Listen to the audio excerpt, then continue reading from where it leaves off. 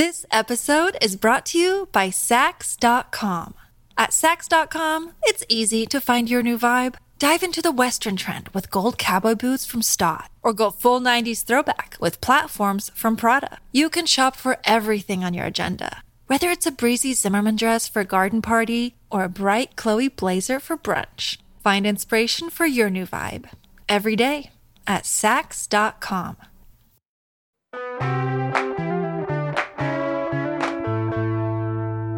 Today on CityCast Boise, summer concerts are just around the corner and lots of touring bands are stopping in Boise. But it wasn't always like this. So today we're revisiting a conversation I had with Greg Hahn from Cyril's Place. He shares his theory of how isolation shaped our arts and culture scene for good and not so good.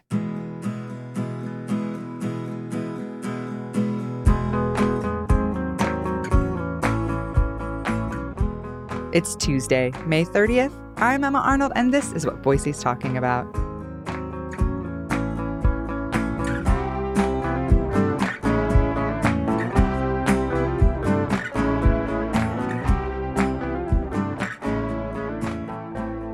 Hi, Greg. Thanks so much for being here. Oh, yeah, I'm really excited.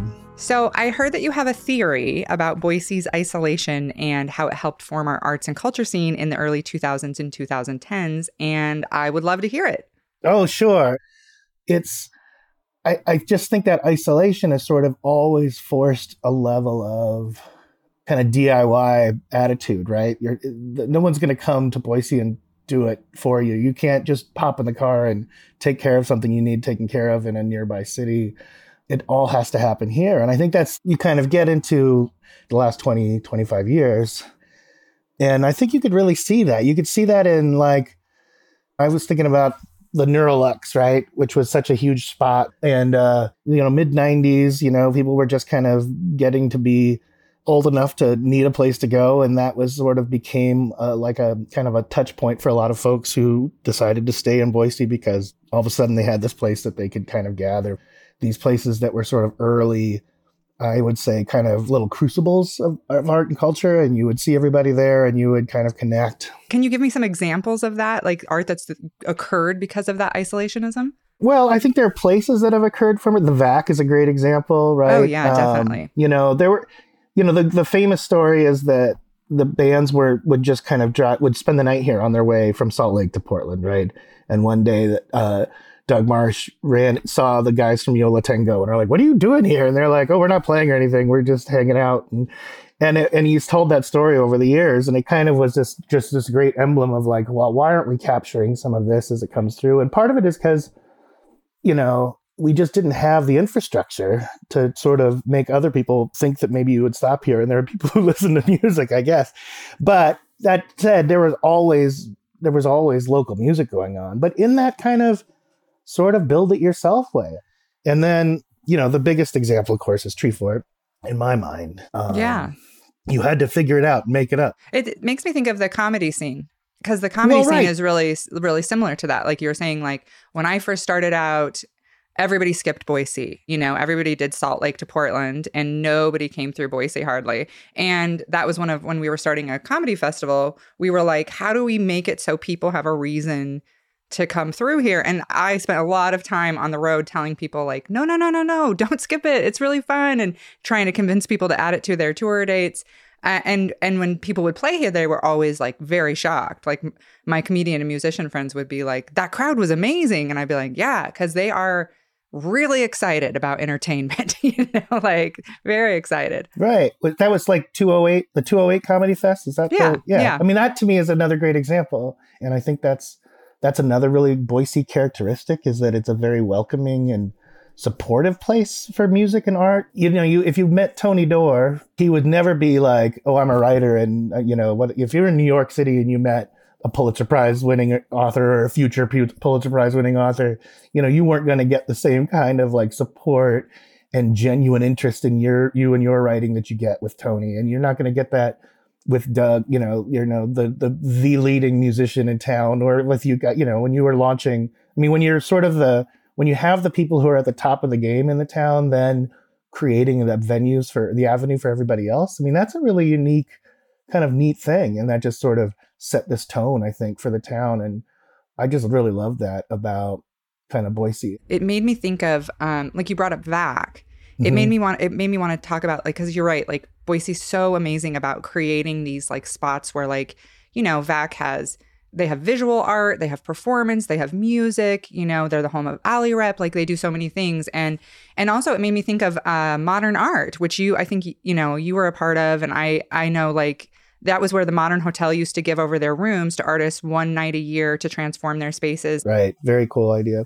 I did a couple different things in there. We did storytelling where we recorded people's stories, but I always felt like that was such a cool event because it blended all of those elements, of music and visual art and storytelling and performance, like all in one space, partly because, they were like, yeah, we don't have a ton of galleries. We don't have a ton of venues. So you have to get really creative. And I think you're right that it creates very special things like that. Yeah, and I think that attitude still sort of exists. I was just in a planning session with the Catalyst Arts Collaborative. They run the Gem Center for the Arts up on the bench, and sort of the same thing. There's writers and painters and sculptors and musicians, and they're trying to figure out how do we kind of keep a sort of a core where we get together. I mean, the arts are, in their nature, it's really an isolating pursuit. And so it's not always easy to get folks connected. And I think that's one of the things that we've done pretty well here. And because we had to do it, right? You almost have to be intentional about it. And I think that has become like a real crucible for creativity. Yeah. I think what makes Boise a little special, I do think the isolation's played a big role, right? And that forces, I don't know, I think it's kind of creates creativity. I always think that, constraints lead to better creativity. And I think that the isolation's sort of done that to Boise as a whole. What about these days, though? Like, do you think that that's still true? Is isolation still a factor? Since we have, like, so many new people moving in, obviously the internet, geographic barriers are, like, it's easier to fly and stuff than it was in the 90s, when a lot of artists were, like you were mentioning, were coming up. I think it's different. I do think it's, and I don't know if it's different, if the Boise people are necessarily different. We've finally gotten the size that people can kind of come in, and I think people now see Boise as a place where you can come and launch something, whether it's an art career or a restaurant or, another winery or a brewery, but it's not just kind of developing from within Boise, which I think it did for quite a long time. This episode is brought to you by Sax.com.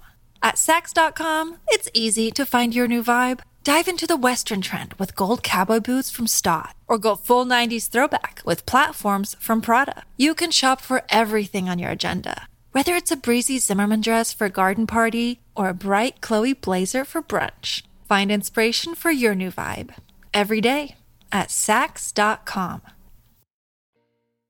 You're in touch with artists all day as in your work as executive director of Searles Place. And when you're talking to artists, do you get the sense from people that Boise is a really tough place to make art today? Or people are saying, oh, it's so much easier than it was 10 or 20 years ago?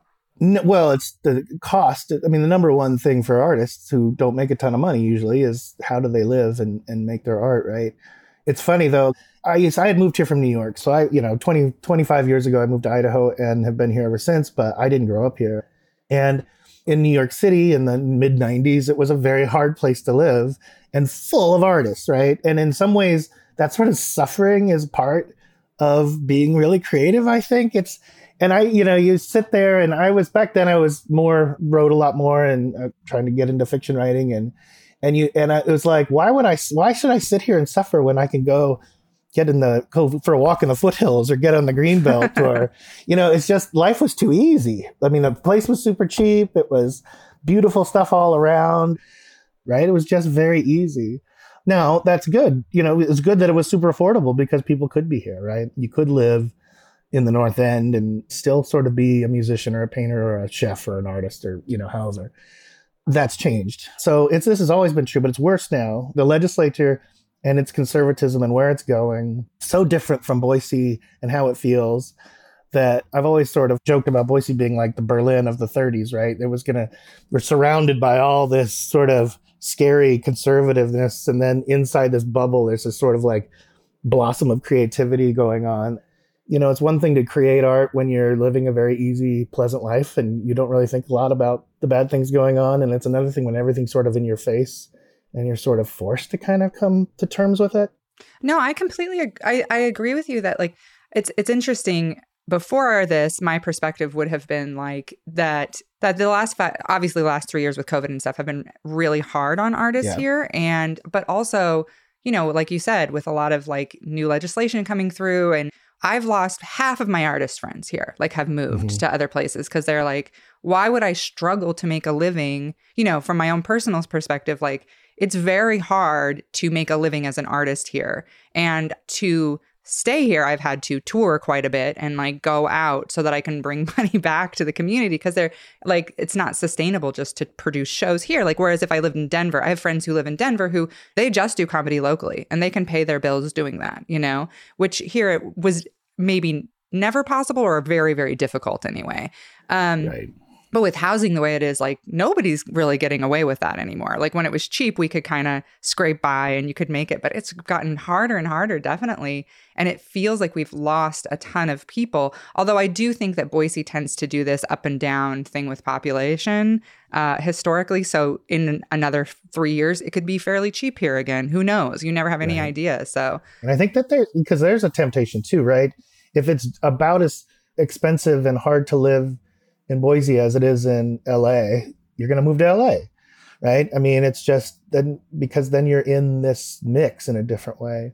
It's possible, I think, that maybe this sort of old DIY approach, if that stays strong and, you know, Treefort and the VAC and I think established and genuine, I guess, authentic Boise arts places and experiences and people. I mean, I think that it's a strong enough scene now that I think young kids coming up here or maybe wanting to move here on their own, they might look at it differently than we do, right? I mean, it's all they've ever known. So they never paid, what was it? It was like $235.50 or something is how much I paid for my room in a duplex over on 8th Street. So they don't know, that was possible. And so maybe they look at it a little differently. Yeah, that's true. And I wonder, like, it used to be pulling teeth when I first started comedy to get people to pay.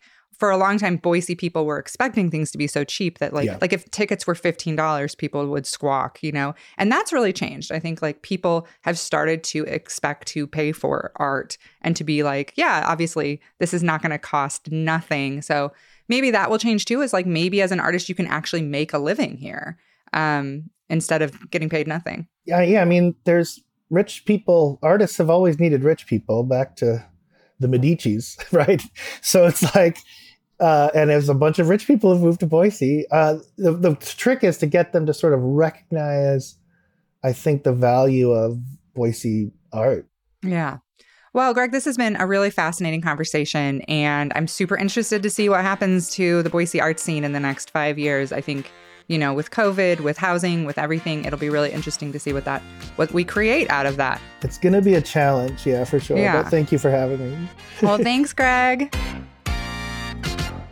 And one more thing before we sign off.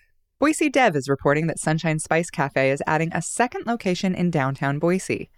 Already beloved by locals, the restaurant was recently in the spotlight nationally thanks to a James Beard Award nomination and a visit by Guy Fieri from Diners, Drive-Ins, and Dives.